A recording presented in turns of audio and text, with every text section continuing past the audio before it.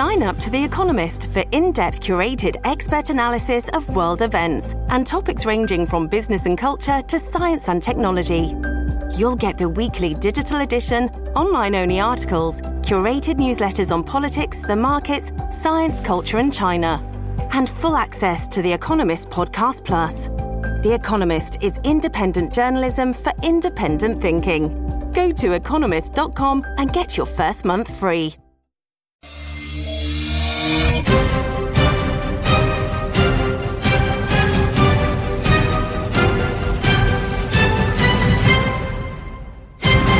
Good morning, crypto. Good morning, warriors. Hello, and welcome back to another episode of your favorite crypto news channel, Good Morning Crypto, where we bring you the most relevant and impactful crypto-related topics from a top crypto research team in the world. I'm your host, Abs, joined by several members of our 3T family this morning. We got the Italian stallion, Mr. Johnny Crypto. Mario, also known as the Node Defender, is joining us, and somebody who needs no introduction on our channel, a Fox business correspondent and longtime friend of the Good Morning Crypto show, Ellie Tourette is in the building, ladies and gentlemen, so I'm very excited for today's episode. Today on Good Morning Crypto, we will be discussing how today the SEC is holding meetings with exchanges to finalize comments submitted for the Bitcoin spot ETF. While some of the largest companies on the planet are shifting into digital assets because it could be generating massive profits over the next 18 months. And with the largest financial firms on the planet in the process of turning digital, we break down the details, showing our community how this next bull run is shaping up to be the greatest opportunity of our era. Our show is available on your favorite podcast platforms like Spotify and Apple Music. And for those of you listening via podcasts, our show is live on YouTube Monday through Friday, 11 a.m. Eastern at the 3T Warrior Academy channel. So Johnny Crypto, not only do we have an exciting guest, we got the exciting news prepared as well as Bitcoin spot ETFs, the topic of conversation this morning. That's what we're starting the show with. But first of all, how are you feeling, my friend? Thanks for being here. I'm feeling great. I'll start like we always do. Good morning to all the Warrior Maniacs out there. We love and appreciate you guys for showing up every single day. And I'm super excited not only to be here with Mario, but we've got a long-time guest. She took some time off, but she's back, and we got her here, so I can't wait to hop into it with Ellie as well. Very excited, Johnny and Mario. We're going to talk about the ETF news, but our XRP holders, they want to know about the Flash Crash as well, so we'll be breaking that down. How are you feeling this morning? Thanks for being here, man. Good morning. Feeling great, man. Thanks for asking. Sending love to everybody out there. It's great to be on today with Abs, Johnny, and Ellie. And yeah, it looks like XRP is not a stable coin at 62 cents after all. We are able to break down. Now, we want to go the opposite direction, but that's a different topic. But let's get the show on the road. Love you guys. Mario, you're bringing the hard truth this morning. It's undeniable, my friend. But Ellie, first of all, welcome back and Happy New Year. How you feeling this morning and what's on your mind? Good morning, guys. I wanted to do that for so long. I'm good. Ellie, that's trademarks. You owe me 5 cents now. Oh, I'm just kidding. So I'm feeling great. Thank you for having me. It's great to be back. Great to be back on with you guys, especially. And I'm feeling awesome. It's a lot of news out today. And since I got back, it's just been nonstop, but I love it. I wouldn't have it any other way. So quick outlook on 2024. Are you excited? Are you more optimistic than 2023? What's your perspective?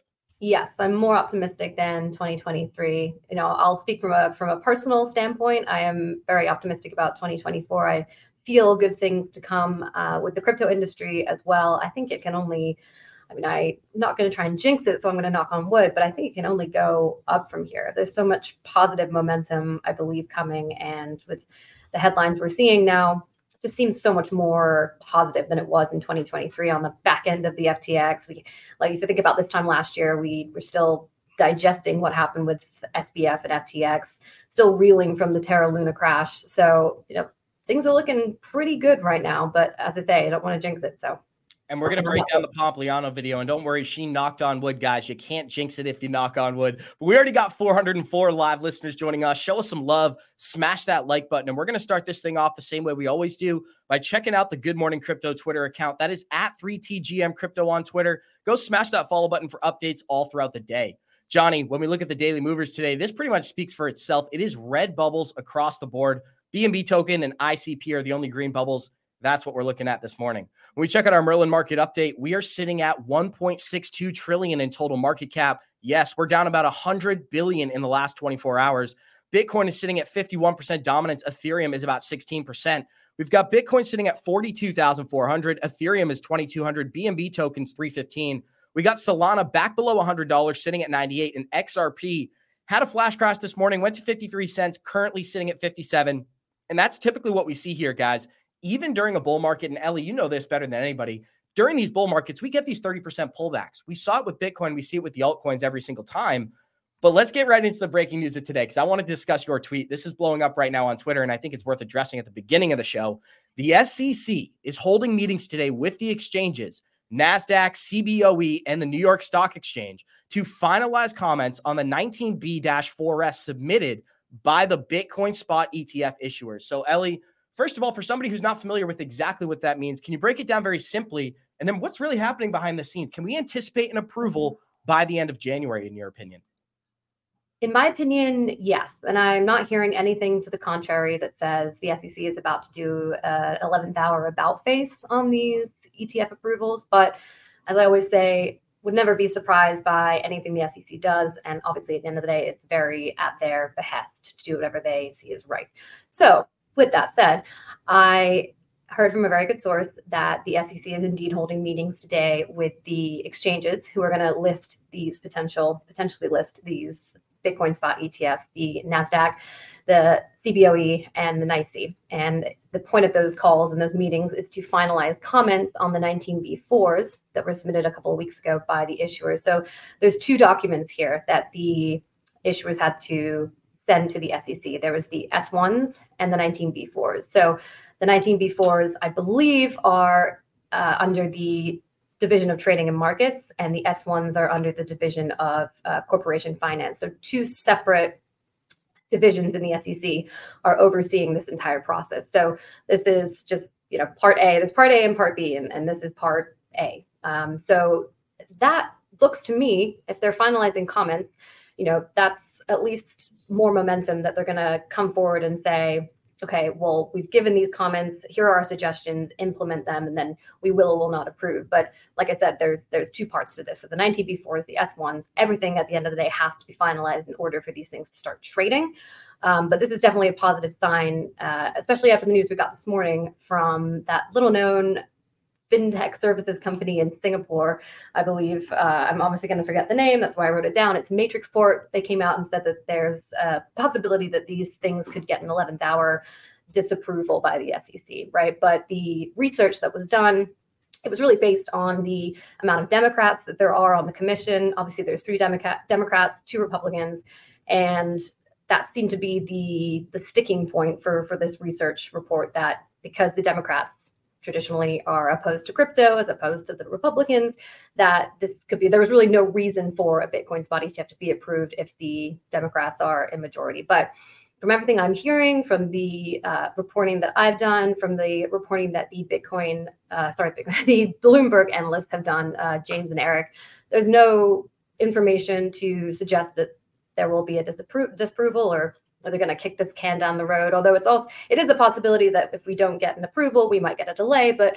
it's looking positive from everything that I've seen so far, anyway. And I think a lot of people were worried yesterday when we showed the Jim Cramer clip of him finally supporting Bitcoin. Not only did he call it a technological revolution, he said it was here to stay. And obviously, I'm joking, guys, but the reality is that indicator never fails. And so I want to ask you, from a regular, everyday perspective, when you look at Bitcoin, I think there's a lot of people who are waiting for the price to go up before the validation came in. So I have a lot of regular everyday people who aren't even involved with crypto that are starting to now approach me and talk about Bitcoin, even talk about Ethereum. They're not into the altcoins at all yet, right? Obviously, they're not talking about XRP, but that's how everybody enters this market. So I think the higher Bitcoin rises, the more validation it gets from the everyday retail investor. And it's news that you provided this morning like this that only validates it even further. Do you genuinely believe, and this is what I have, it's obviously an opinionated question here, but do you genuinely believe that all of these institutions are lining up and ready to enter this market? Or is this one of those things where it's buy the rumor, sell the news? Because typically in this market, when we get exciting news, there is a pullback. And that's what we're anticipating. We even said it on our show. When a gold ETF was launched, the next 90 days were bearish. But obviously it's a short-term issue. So we want to provide the perspective to the everyday investor that even if a Bitcoin ETF comes out and the price pulls back 30%, that's not bad news, guys. That's typical behavior for these assets. And that's what I wanted to get your opinion on. Would that make you worried? Would that be typical for you? What's your perspective?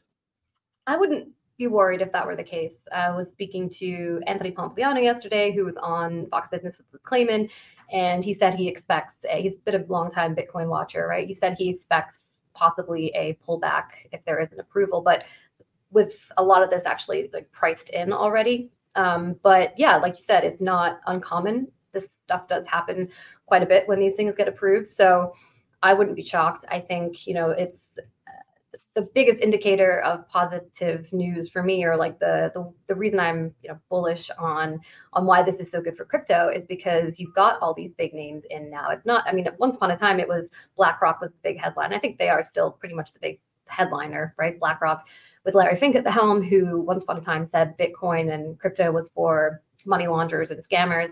He was basically on the same plane as Gary Gensler when it came to his opinion on crypto. But we've also got WisdomTree, Fidelity, Invesco, VanEck, all these very established Wall Street firms who see the longevity in at least Bitcoin, right? And like you said, if you start in Bitcoin, you're not necessarily going to start in the altcoins. You're going to go to the ones that are, most popular, most valuable, most trusted, and Bitcoin is definitely at the top of that list. So even if there is a pullback, I think at the end of the day, this is only good for the industry, for Bitcoin, and probably only up from here. Yeah, at the end of the day, there's only one fact you need to know, Abs. 99% of the ETFs that BlackRock applies for, they get. Case closed. It's coming, boys. It's coming. It's just a matter of time. When will we get it? Will we get a denial next month or this month? Okay, maybe we will. It'll pull the price down. I've told you that I thought we were going down from January to March anyway in the crypto market. I think we'll be going down, and that's when we'll flip it around and go the other way. Don't be surprised if they fought or do whatever they got to do to drive the prices down. You always get that last bear trap or bull trap before we go into the euphoric fight phase. And I think that's what you're going to see happen. So I won't be surprised if we hear some FUD, Abs. Things don't sound good. They make it look like, oh yeah, it's not coming. Guys, everybody behind the scenes has this thing ready to go. It's only a matter of if not. It's only a matter of when, not if. And I think Mario and Johnny know this phrase very well. When in doubt, zoom out. Look at the price chart for Bitcoin, guys. These things, they can't go up forever. In the last 4 months actually 5 months, has been nothing but bullish momentum, going from about 25,000 to earlier this week, we reached $46,000 in value for Bitcoin. It is totally typical, even during a bull market, to see a 30% pullback and then have prices rise. And what's going to happen when we get a catalyst like this, Mario? Massive demand. There's absolutely no doubt that when institutions show up with their bags of capital and are ready to purchase Bitcoin, we're going to see demand like we've never seen before. And we're going to get into the marketing aspect of this whole thing, Ellie. I'm really excited to talk to you about that, because when you look at how much spending goes into crypto ads during a bull market, it's dramatically higher than a bear market. So we're going to compare the numbers and break it down. But Mario, what's your whole perspective on this ordeal? Is Bitcoin due for a short-term pullback after the ETF news, or what are you anticipating?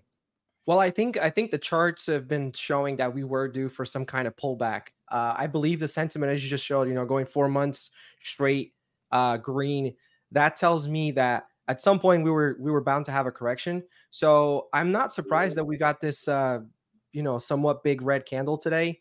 It's not abnormal for us to get even 30% corrections in a bull run uptrend. So I'm still waiting to see if we're going to get that this time. I believe this whole ETF news, for me personally, I can't wait for it to be done and over with. Like, I want another narrative. Like, I've been hearing this ETF stuff since 2021, and it's dragged on all the way until now, which is positive because we're at the beginning of the bull run. So it's definitely a positive picture that it's painting in the crypto space. I think it's going to get approved. As Johnny said, it's a matter of when, not if anymore. I believe it's going to paint a really nice picture for Bitcoin and obviously therefore the crypto space. And is it priced in already? Probably, but we're just reaching that fair value, in my opinion, for Bitcoin. We were severely undervalued going into the bear market, I should say. And now as we go into this bull market, we really got to start paying attention whenever it starts to feel overvalued and euphoric. Mario, a lot of people don't know you're actually the longest crypto investor on the team. I think you entered the market in like late 2017 or something like that. So You know better than anybody that the only difference between this time around, well, not the only difference, one of the biggest differences between this time around in 2017 was the fact that this narrative came, and it wasn't a spot ETF, it was a general ETF, came at the end of the bull market. What's so exciting about right now is it's coming at the end of a bear market. We're about to get a bull run just looking at the charts, and now we have all this institutional demand. But before we move on to some of our topics for today, I want to kick it right back to you, Mario. As a long-term investor, specifically in XRP, look at what happened today, and you're very familiar with this as well. XRP, everybody's looking at it saying, are we going to break out? We're looking very bullish. Out of nowhere, in a 2-hour period, we dropped 10 cents. We dropped from about 63 cents in value to 53 cents in value. And I titled this video a flash crash because that's exactly what it is. I don't know what else you would call an ordeal like this. Yeah. But I just wanted you to provide your perspective. As somebody who's held XRP for 7 years, 8 years, whatever it is at this point. Yeah. Is this bearish? Is this bullish? Is this typical behavior? And how do you feel about sitting here in 2023, still experiencing the same things you went through nearly 5, 6, 7, 8 years ago? So it's definitely frustrating. And I guess it's more frustrating because in the last bull run, XRP investors kind of missed out, right? I mean, we went all the way from 20 cents to $1.80, whatever that high was. So that's pretty remarkable right there. But the reason why I say we missed out is because we were supposed to have gone higher. If XRP had kind of followed the remaining, the rest of the crypto market, we were supposed to have gone much higher. So that's the part that makes me feel frustrated. As far as the cycle, this is actually the first time that I'm in this part of the cycle because I got in late 2017. So I experienced the last two months of the bull run before we capitulated. And then I stepped away from crypto. It wasn't until early 20 or late 2020. So we were already past the Bitcoin halving. So this is the first time that I'm literally experiencing a full bear market and then transitioning into a full bull run. So although this part is new, I am happy that I've been able to position myself and that I'm going into the bull run, and we're going into the bull run, and I'll know what to do because I've already been through it twice. So shame on me if I mess up again. Johnny, I do want to defer to you for some comments, but I want to kick it to Ellie just really quick because Ellie, I want to ask you about the suppression. You think it has nothing to do with price action. I think it's a genuine narrative, and we've seen big companies like Grayscale acknowledge this. They had XRP products in the works at the SEC and XRP Trust, and they had another diversified product that was 30% Bitcoin, 30% Ethereum, 10% Solana, XRP, Cardano, and so on.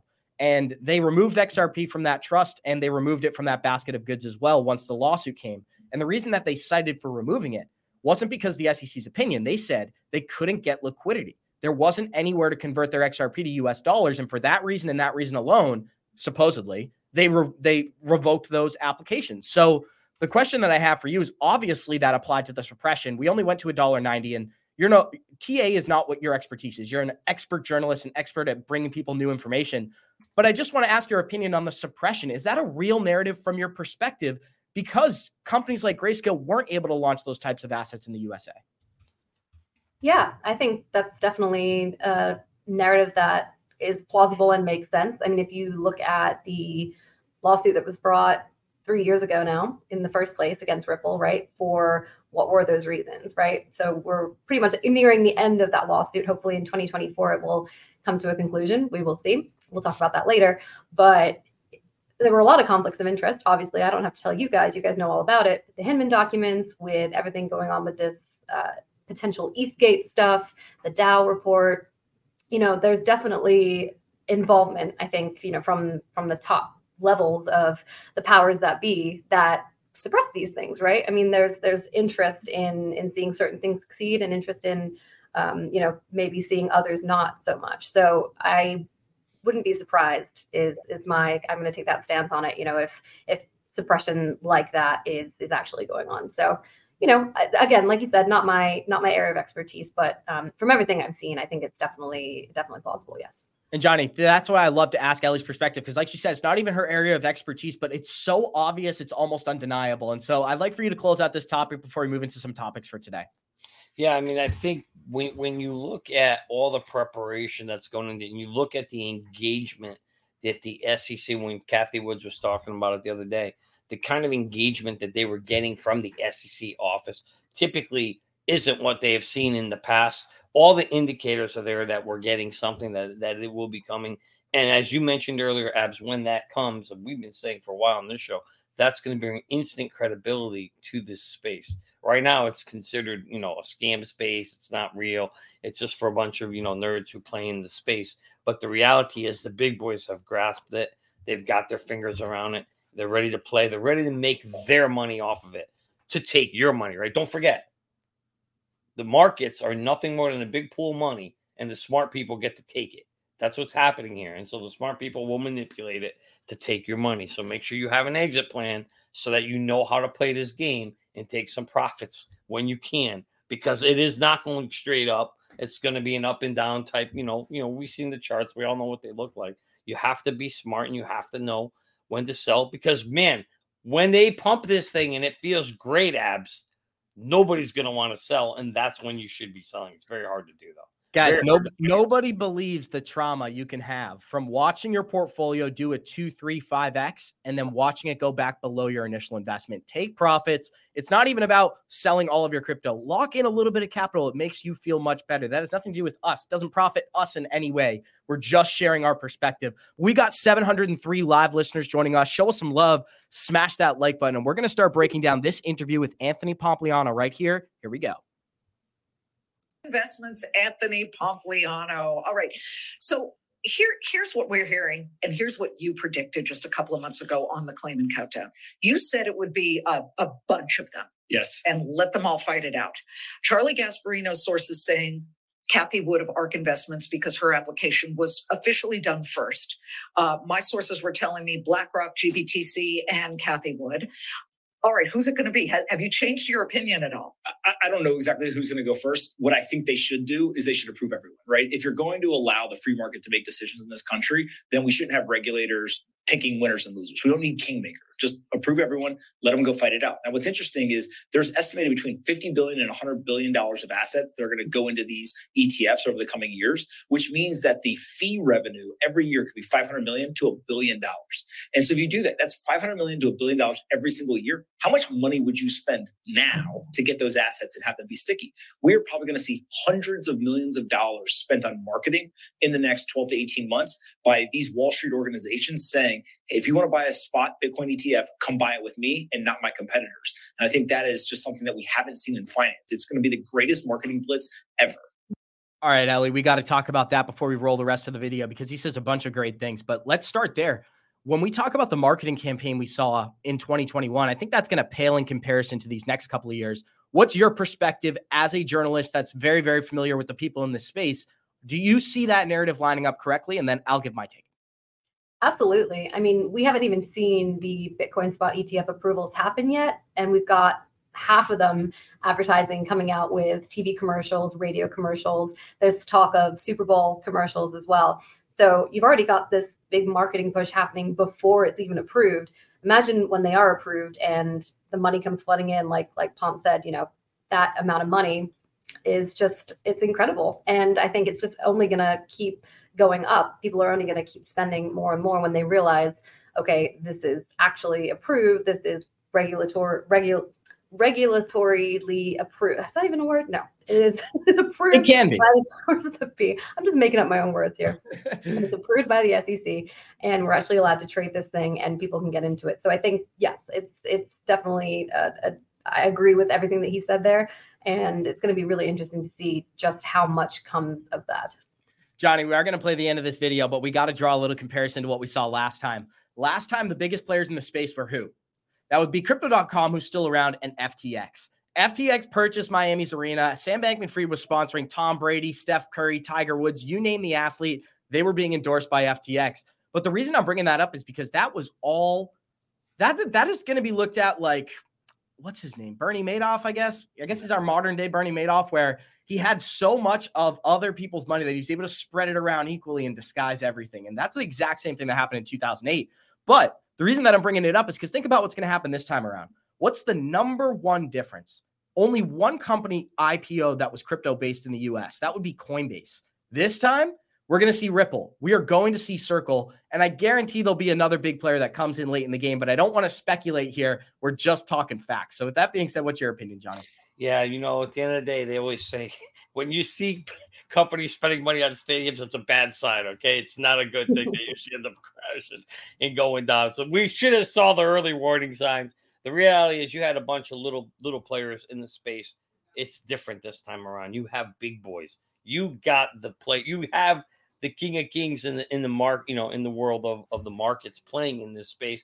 wanted to bring in, and as you heard him say, $500 million to $1 billion in fees. Of course, they're going to want a piece of this. And of course, there's going to be marketing. They're going to pump the shit out of this son of a bitch like they never pumped before. You're going to see this thing happen. It will happen, Abs. And you'll see kind of a change. Now, that's where I think that's where it becomes a nuance. Now we don't know. We all know what the prior bull runs looked like. Everybody does. Everybody targets. Everybody looks at the charts because you got four different bull runs and you got history of each one. But what you never had in any of those was all these big boys playing. It's a different game now. And I don't know if we're going to see the same thing. We're going to find out. But I can tell you this.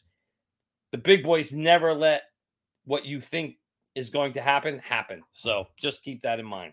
Keep that in mind also when people are talking about black swans, right? Everybody talks about a black swan event. Guys, that means it's unseen. So you can't predict it. The second it's predicted, it is not a black swan, just by definition. But Mario, I did just want to get your opinion before we play the rest of the Pompliano video.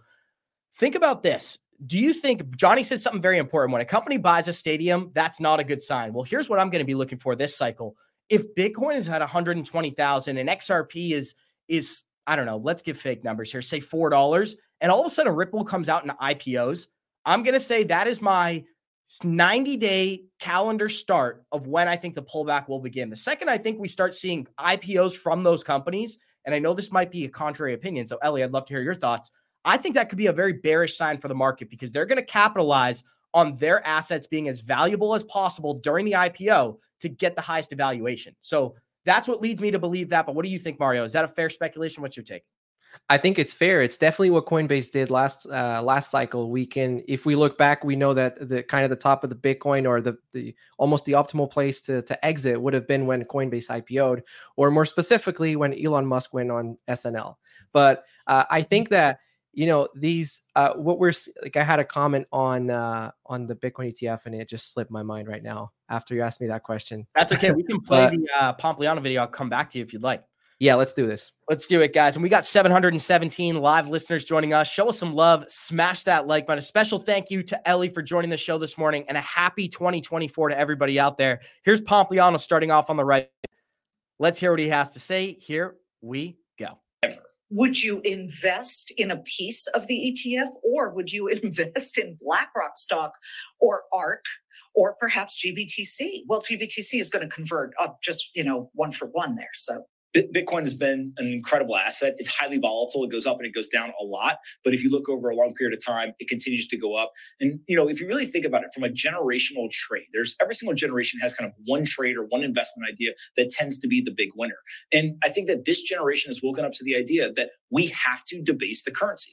We are going to continue to do that for decades to come. And so you're going to get into hard assets. Bitcoin historically has been the big winner there. It's up 170% last year. I think people believe it's going to go up a lot more in 2024 and beyond. But let me you had just said that marketing and fees will bring huge windfalls to the ARKs and the BlackRocks of the world. Yes. So why take your shot with something as volatile as Bitcoin? And instead, why not go into BlackRock stock or... So you're saying, no, don't do the ARK stock and don't do the... People are still going to do that stuff. I just think Bitcoin has outperformed those stocks historically, and I think it'll continue to do for a long period of time. One thing people should remember is that when you buy the ETF, you are buying exposure to Bitcoin. You're not actually buying Bitcoin itself. And so then there gets into the constituency. Some people say, no, I want to own Bitcoin itself. I want to hold my private keys. I want to have that self-custody. But for a lot of people, they're not going to go sign up for a Coinbase account. They're not going to go figure out how to buy Bitcoin directly. And so this ETF's right in their brokerage account. They're going to go and they're going to allocate. Well, it opens the market to millions of retail investors who don't want to have to remember a 90-digit password or something, and then you lose it.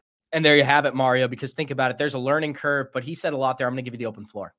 Yeah, 100%. Look, what he said is spot on. We do need to make crypto easier for people to get into. And the ETF is definitely going to be a product that for kind of the people that are a little bit, I don't want to use the word older, but the people that are not so much into crypto or have started with crypto, it's definitely going to be an investment with a smaller barrier. Now, what I wanted to add before was that I think it's the timing of this Bitcoin ETF narrative is what's giving me the feeling that it's going to get approved. I mean, besides obviously all the statistics that we've been discussing, but the fact that they're pushing this narrative at the beginning of the bull run or pre Bitcoin halving, tells me that they know exactly how this cycle works or how it's behaved in the past. So either they're preparing this really crazy black swan event that's going to rug the hell out of us, or that's exactly what they're doing. They know how the cycle works. They're launching this thing right now, pre BTC halving, and they want to get it in the hands of people and take advantage of the hype. Johnny, they're calling them boomers in the chat, but we got to keep it polite this morning, because at the end of the day, those are the people who are going to drive this market. The second that they can get exposure without having to educate themselves, I think every single person who's in their 55 and up category or 65 and up category is going to own a little bit of Bitcoin. I even had a friend who's from corporate America, never acknowledged Bitcoin, came to me a couple weeks ago and goes, "Oh, don't worry, I got a bunch now." I'm like, "Oh, it's very convenient that when it's 45,000, you buy a bunch." But putting that to the side, I just want to hear your open take, because Pompliano said a couple of things there. First of all, when they were talking about buying Bitcoin, did you hear the references that she was using? She never referenced purchasing Bitcoin in and of itself. She said buy the GBTC, which is a direct convertible Bitcoin derivative, basically, right? Am I correct with that, Johnny? Yeah. So it's basically the same exact thing, but she never said go to Coinbase and buy Bitcoin, because she knows the people who need to go through that learning curve. Like, I'm going to speak for my parents before I kick it to you. My parents have been invested in crypto for 4 or 5 years. They never logged into Coinbase. You know what I mean? So that's just the reality of the thing. A lot of people just have their son, their cousin, their uncle, whoever's familiar with it. They handle it for the whole family. And I think that's what she understands. But I did just want to hear your take. We'll kick it to Ellie. First of all, let me just make sure I set the record straight. I'm a Gen Xer, okay? Not a boomer, but I will speak for the boomers in this event here, Abs. You're right. Every single person in my family that's in crypto, every single one is in it other than one cousin. Actually, he is too. Because of me. I got in and set it up for them, right? None of them knew how to set up their accounts. It was too complicated. They tried it. They all failed. And like, Johnny, got to help me. So the reality is, this is not an easy thing to get in. And as we launch Merlin, people are having a hard time even just setting up that. And it's simple, right? So the reality is, this space is not, and then she's talking about 90-digit passwords, right? She's actually talking about the address keys, and things like that when you put it into transfer and move coins. But the reality is, it is a difficult space. It does have a steep learning curve, and none of the boomers are going to take the time. There will be a few, so I should say none. The ones who have already done it have done it. The ones who haven't aren't going to. What they're going to do is they know how to buy stocks. That's one thing boomers know how to do very, very well. And when the ETF comes, they are going to be putting their money, some of it, allocated into it, and that's what's going to help drive the price up.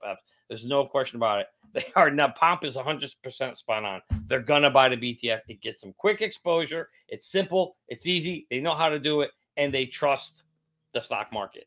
Johnny, what's the one thing that the boomers know how to buy better than stocks? Real estate, my friend. They got the best real estate in the game, and a lot of them talk about purchasing houses really cheap and just holding it forever. That's what we're going to be as crypto investors. I think the 25, 35-year-olds, 45-year-olds today who are buying Bitcoin, buying Ethereum, and yeah, we talk about exit plans, but I just mean securing it for the long term. Imagine what a Bitcoin is going to be worth in 20 years. If the system survives and everything continues to trend the way it is, Bitcoin's going to be a ridiculous price target, and it'll definitely be more than the average home. We got 733 live listeners joining us. Show us some love. Smash that like button. And Ellie, we talked way too much, so I'm going to give you the open floor and just get your opinion. Pompliano talked about institutional demand, all the incentives for them to launch these products. But what do you think about what we've just broke down? Do you think that older people having access without having to go through the educational curve is going to be a massive difference in this bull run? Absolutely. And I actually said this the other day. Like you said, Johnny, there is a big learning curve for crypto, right? When I got involved reporting crypto, this was in 2021, I realized there was a steep learning curve for trying to understand the technology behind it. It wasn't just something that I could come in and say, oh, this is easy. I'm going to pick it up in a couple of days or a couple of weeks.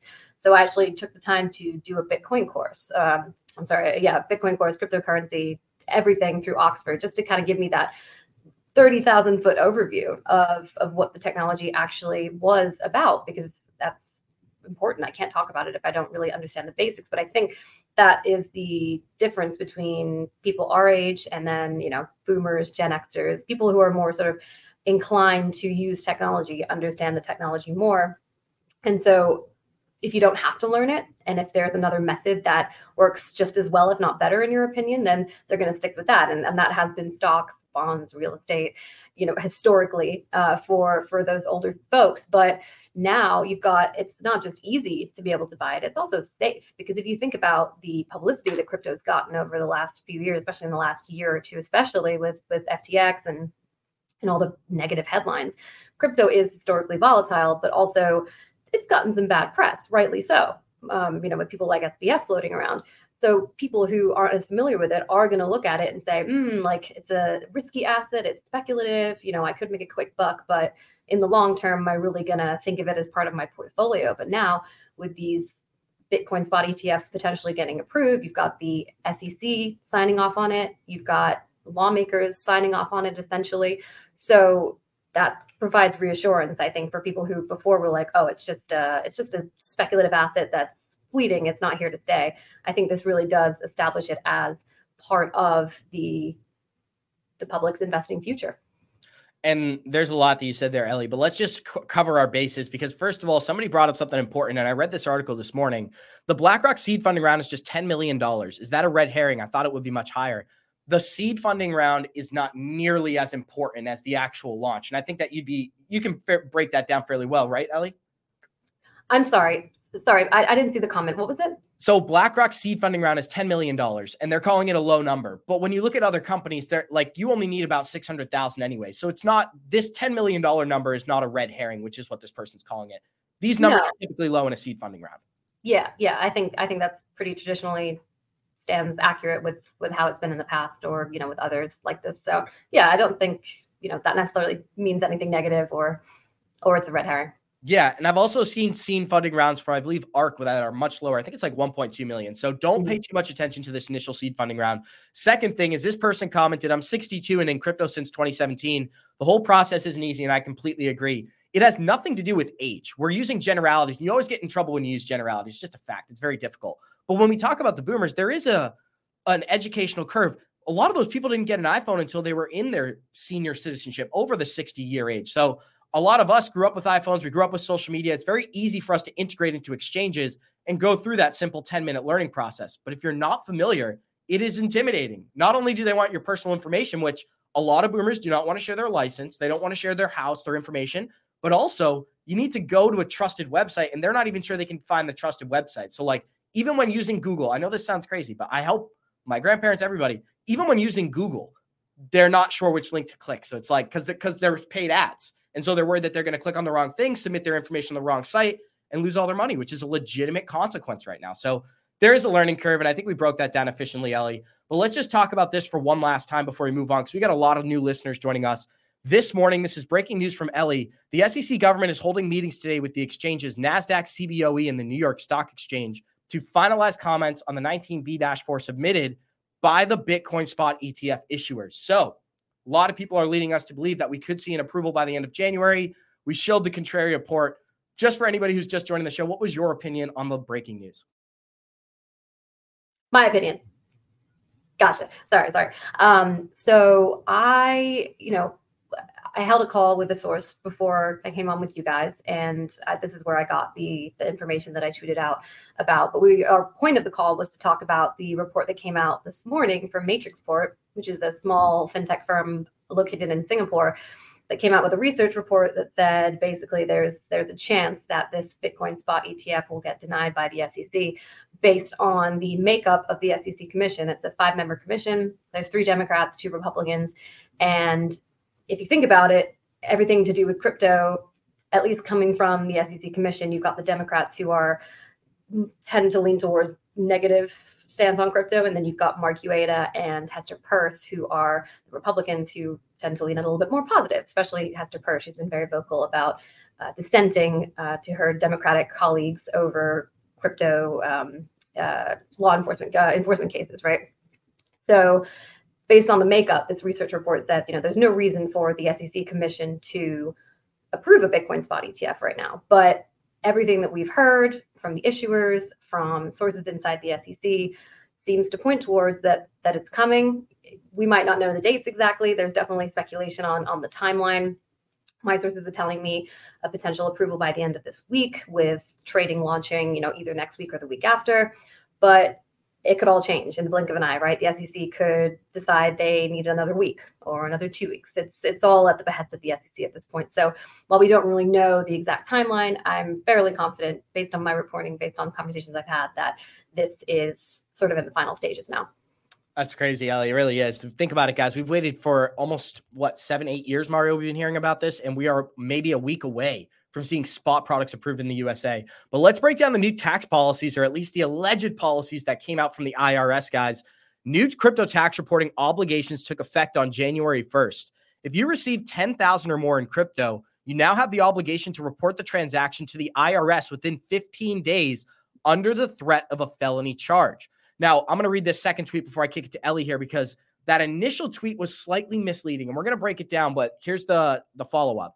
This is the 6050I law that Coin Center challenged in federal court, and our case is in appeals. Unfortunately, for the time being, there is an obligation to comply, but it's unclear how one can comply. The existing law's form for cash transactions isn't applicable here, and there are many unanswered questions, like what if you receive funds from a block reward or a DEX transaction? And me personally, I was even thinking about an airdrop, Ellie. So if I received an airdrop, would I now have to report this? Now, I know exactly what you're going to say, so I'm going to give you the open floor. I initially read this differently because of the way he phrased that tweet. I thought it was any transaction over 10,000 needed to be reported. That is not the case, and that's what Ellie's going to break down. So I'm going to give you the floor, and then I'll chime in. Right. So from what I gathered from this, it's transactions over 10,000. If I was going to send you 10,000 worth of whatever coin, Abs or Johnny or Mario. But what I believe it's if you're involved or if you're associated with a business entity. I'm not quite sure that it would just be like on an individual basis. The point I'm trying to make here, I've read that filing. I've read the lawsuit brought by, I believe it's Coin Center, or the pushback brought by Coin Center. It's very murky language, and that is something we've been dealing with in crypto for ever, right? I mean, murky seems to be how the government works, whether it's the SEC, whether it's Congress, whether it's the IRS. It's designed to kind of not give you the most insight to make a mistake or not, right? So when I'm looking at this, I'm thinking, does this apply to airdrops? Like, how does this affect DeFi? Am I going to be in violation of the law if I don't report, something I completely forgot about that I did, last year on December 4th. Like, it's meant to be confusing. And I think that is something we need to, I think Coin Center is pushing back with their suit, is saying, this is a bit of an overreach by the IRS. And also it's just very unclear, but it's standard at this point, right? It's the government trying to take control of this thing, but in a murky way so that people don't really understand what's going on. So we definitely need clarity. And I think the other thing here, aside from the murkiness, it's I feel like this angle is going a little bit unreported. The fact that this new law, or this new whatever rules that are going into effect, that went into effect January 1st, are going to require crypto companies to aggregate, to collect the personal information of their users, the addresses, the social security numbers. And that's a little scary, right? Because some of these small crypto companies, crypto associations don't have the infrastructure to hold this kind of data. I mean, the IRS itself has had data breaches. The SEC has had data breaches. So you're trusting the companies, the small companies, to collect this information and keep it. Companies like this have been hacked in the past, right? The IRS has been hacked in the past. So there's concern over the privacy angle of this too. People having access to social security numbers and transactions and financial data. It's just sort of seems like another invasive attempt by the IRS to keep an eye on people's financial records. And you've got that worry about potential hacks as well. So I'm curious to know what you guys would think about that, but I feel like that angle hasn't really been picked up too much, and curious to know what you think. Johnny, here's my perspective, right? And I'm going to kick it straight to you, is the fact that I agree with Ellie wholeheartedly. Like, it is somewhat of a power grab because of this specific caveat. You can't even comply. They only have paperwork for cash transactions, and they want you to fill out crypto documents. That's what doesn't make sense to me. It's like, okay, if they were going to provide a new framework, a new whole process, maybe a new team, I believe it. I don't even believe it. I think it's complete BS, for lack of a better word. And I'd like to hear your opinion. Now, Ellie, I'm not as elegant as you. That's why I use BS. But at the end of the day, you called it what it is. It's a power grab because they're not providing the correct framework. That's my big problem, I guess I would say. But Johnny, what's your take? It's not a power grab. It's a tax grab. They don't want to lose the revenue. That's all this is. At the end of the day, the big boys want to make sure people are paying their taxes. And most people have been able to avoid paying taxes in crypto. And so one of the ways you avoid it is you force a reporting. They do the same thing with, if businesses if you spend over $600 in business, or if you pay somebody over $600, you have to report any one of those. You have to 1099 that person or that company when you're in business.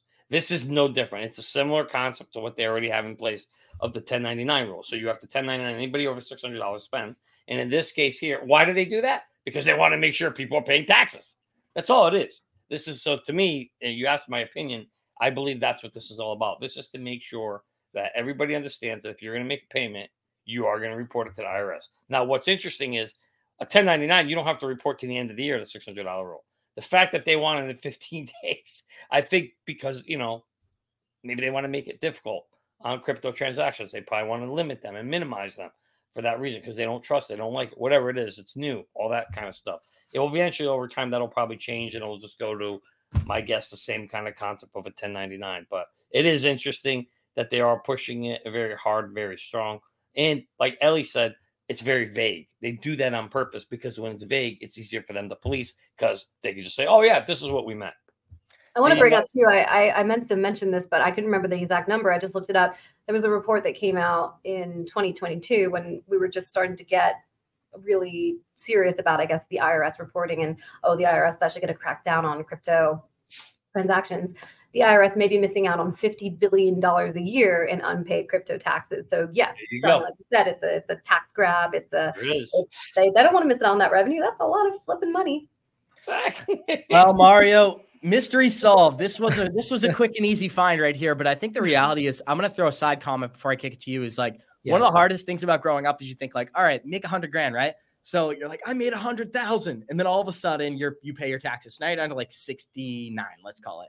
But then you go to CVS and they take 7%. You go to Whole Foods, they take 6%. And that for me, I just learned that like 2 or 3 years ago. So I always thought tax was like, and I know this might be so simple and it might sound a little uneducated, but that's the reality of it, guys. I think a lot of people, when they first start paying their own bills, are like, my goodness, I didn't realize you pay tax on almost every transaction and at the end of the year. So I don't know. I think the whole thing is a little bit, let's not go too crazy. I don't want to get shadow banned, but floor is yours, Mario. Yeah, I'll give a perspective from a consumer side. So like I have a business and we have a service. And so long story short, we have to do a certification every year around AML laws. And right now it exists already where if you transact over $10,000, the business that's facilitating that transaction for the consumer has to do certain reportings. And we have to collect certain information. So all I see from that piece of news is I just see crypto being tied into those same laws. Now, unfortunately, the problem is they didn't go into detail. And it just shows me again that they continue to not really understand crypto. And because if they understood crypto, they would be a little bit more specific with the things that we've discussed as, airdrops, so on and so forth. I think at some point we could potentially see is exchanges being enforced to do these kind of reportings for the consumer. Right now, they're kind of putting it in the consumer's hands. But once they see that consumers are going to be confused and not really know what to do, they might end up forcing exchanges to report these transactions the same way that they require merchants who transact more than $10,000 in cash or whatever other method. I mean, let's just move on because I'm getting disappointed and sad reading this story, Johnny. Let's go on to a new one. And Ellie, I'm excited to get your take on this because this is something we broke down in mid-December, but it's worth addressing again on the show. Stuart Alderati, the lead lawyer for Ripple, tweeted this out on December 22nd of 2023. He said, before the SEC sued Ripple, Chris Larsen, and Brad Garlinghouse, they offered us the following settlement. The SEC would announce to the market that XRP is a security, and the market would be given a short window to come into compliance. We said no. First of all, XRP is not a security. Second, the SEC never built a framework for crypto compliance, very similar to what we just read in that other document. No matter the spin that Jay Clayton, Bill Hinman, or Gary Gensler or anyone else puts on this case now, it has always been about one thing: proving that XRP is not in and of itself a security. We put everything on the line. Few thought that we would win, but we did. And in the process, we exposed the SEC for their hypocritical tyrant that it is, and the industry in the US lived to fight another day. Onward into 2024, guys. And we already got 780 live listeners joining us. Show us some love. Smash that like button. A special thank you to Ellie for joining us this morning. But Ellie, I think this really just exposes the playbook for the SEC. I think they were trying to regulate the market by enforcement. People debated it. Now, I don't even think this is up for debate. This document really does speak for itself. I'm going to leave it on the screen. But what's your initial response to this? Is this a surprise for you? Is this typical? What's your reaction? I actually, until you told me about this prior to show, I hadn't seen this tweet. So I'm curious. First of all, I'm curious how many likes it actually got, because that's quite a bombshell right there from Stuart Alderoty. I didn't know anything about the potential settlement that they offered in the first place.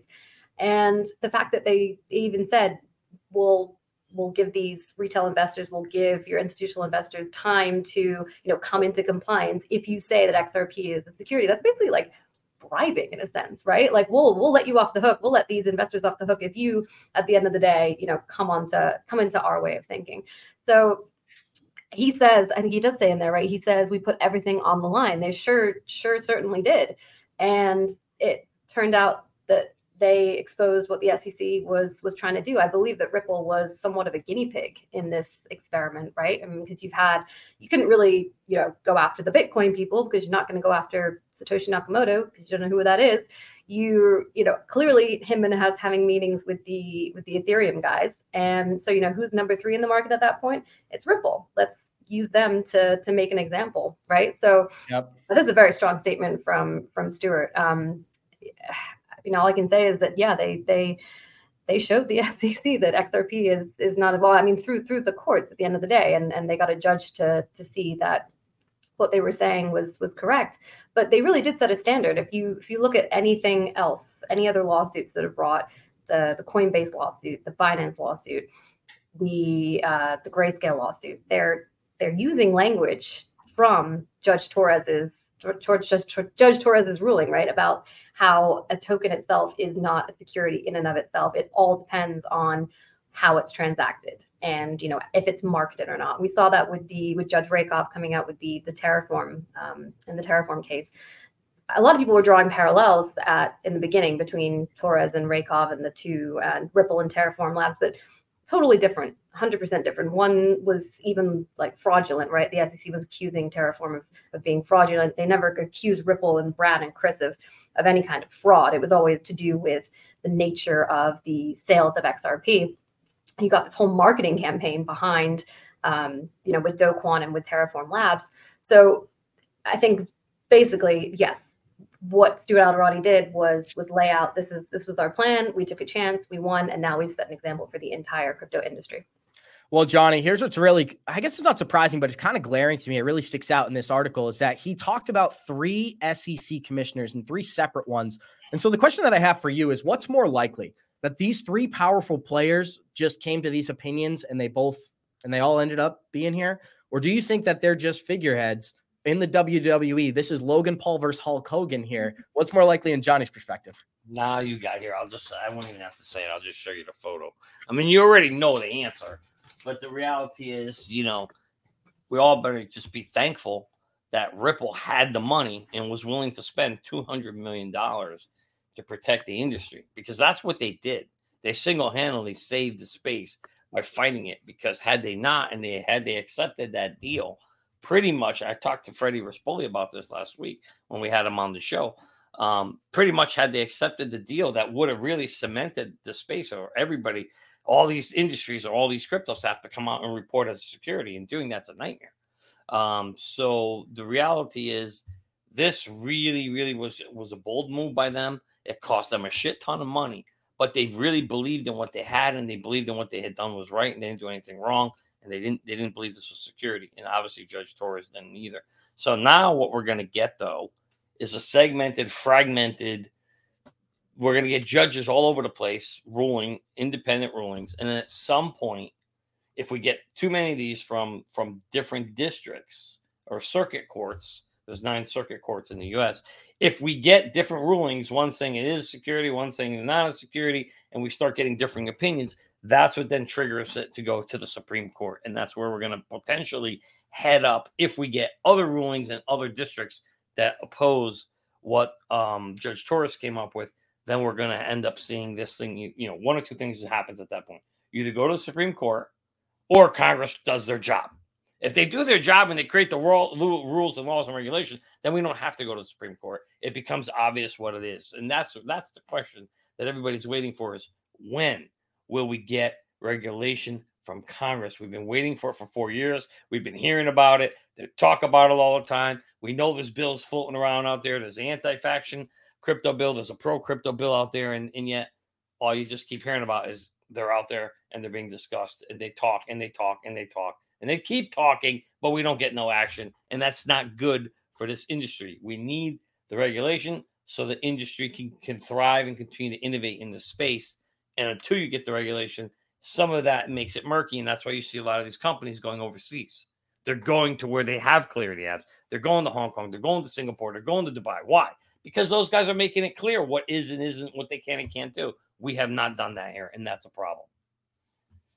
Thank you so much, Johnny. And we got a glitch in the matrix right now, guys. We are over 1,000 live listeners, and they're all joining us, Ellie. So show us some love. Smash that like button. And I want to say thank you to every single one of you for joining us. Happy New Year to every single one of you as well. But Ellie, we got to close out the show, and I think there's so much that we got to talk about today. When we look at 2024, there's a couple of big catalysts on the horizon. We got IPOs, we got the ETF, we got to possible regulation, and we know if regulation comes, stablecoin will be the first thing addressed. So in your perspective, what catalyst do you think will impact the market most out of those things that I just laid out? Well, since we talked about the Bitcoin spot ETF being a little bit priced in, I'm not sure if that's going to be like the giant catalyst, right? Although we should probably see some moves upwards. I do think a lot will rest on the potential for moving forward with those crypto bills that we saw last year introduced by the House, obviously the crypto market structure bill, also the stablecoin bill. So there was some question whether it was going to be addressed last year. Obviously, the year got away from us. There was some debt ceiling drama, which is actually about to come back in the next couple of weeks as well. So, we've got an entire year ahead of us to readdress those bills, and an election coming up. It's going to be a very interesting year with just a lot of headlines and I think a lot of volatility, but hopefully, like I said in the beginning, a little bit more to the positive side, especially more than 2022 and 2023. Hopefully we really are on the cuff of that bull market run. Thank you so much, guys. And we got over 1,000 live listeners here. This is the evidence that I want to close the show out on because it's so important to just provide the perspective. We talked about a pullback on the ETF news because that's what happened with gold. But when we look at this price chart, Johnny, it almost doesn't even show up. That's how insignificant it was. This was the news. This was the pullback. And it this one right here. And it's less than a blip on the chart. So gold went from $325 to just below $2,000 in a 7-year period after the ETF launch. Do I think we'll see something similar with Bitcoin? Absolutely, because it's a simple game. Supply and demand. When in doubt, zoom out, guys. And the most important thing that you can do during times like this is have a plan. Have a plan to lock in profits when prices go up. Because, Johnny, we always make the joke about this. Are you an XRP investor? You can check the scars on my back. Because at the end of the day, if you held some of these assets and didn't end up taking a profit, it doesn't matter. If your portfolio does a 10x and you don't lock in any profits, it's insignificant. That's why you got to check out Merlin. We created this application so our listeners can create an exit plan and lock in profits during a bull run. Check it out, 30 days absolutely free, and it's the first link down below. But I did just want to address the stellar price chart really quickly before we end it here, Johnny. A lot of negativity in and we have a lot of people in the stellar community, Ellie, just so you know. There's a lot of negativity in the short-term price action of this project, but I just want to remind people how it operated during 2021. We saw an explosion basically come out of nowhere. And the way that these altcoins move is money goes from Bitcoin to Ethereum to the major altcoins. That's what I think we're going to see this time around, Johnny. So it's very important when you're looking at the stellar price chart, keep in mind the massive ranges of liquidity, 24 cents, 40 cents, and an all-time high of about 85 cents that was set in May of 2021. Have an exit plan, be prepared for massive price action, and don't be surprised when projects like these seemingly skyrocket out of nowhere. So, Johnny, we got about 30 seconds. Why don't you just close this out? I think you nailed it perfectly. You showed the chart. You showed the price points. The reality is these things go up, and they're going to come crashing down on the backside, guys. I'm thankful Abs, we had created spreadsheets back in the 2021 bull run, and we were able to take some exits. Didn't take enough. I wish I'd done more, but now I have no excuse. We created Merlin. It sends you alerts automatically. You build your exit plan, Abs. You can even show the exit tool there. But what's great about it is it forces you. It forces you to change your mindset, to say, oh, I need to build an exit plan. And you do it now while you're not emotionally involved. Because when the markets pump, let me tell you, everybody thinks it's exciting. It's not. It's extremely stressful when you're trying to decide, do I sell? Do I get out? What do I do? You don't want to make rash decisions. But if you plan this ahead of time and you start looking at Fibonacci levels and things like that, Abs, you can create a really solid exit plan. And if you follow it, I guarantee you're going to come out on the other side making money, not losing money. Absolutely, guys. And this is the value of an exit plan we're showing right here. It shows you what your profits will be, what your taxes will be, and exactly where you're going to be if you hit your price targets. But we got 935 live listeners joining us. I want to say a special thank you to Ellie for joining us this morning. Show us some love. Smash that like button. A happy new year to every single one of you. Ellie, special thank you. I wish you nothing but the best this new year, and I hope to connect soon. We love you guys. We'll see you in 23 hours. And like we always say,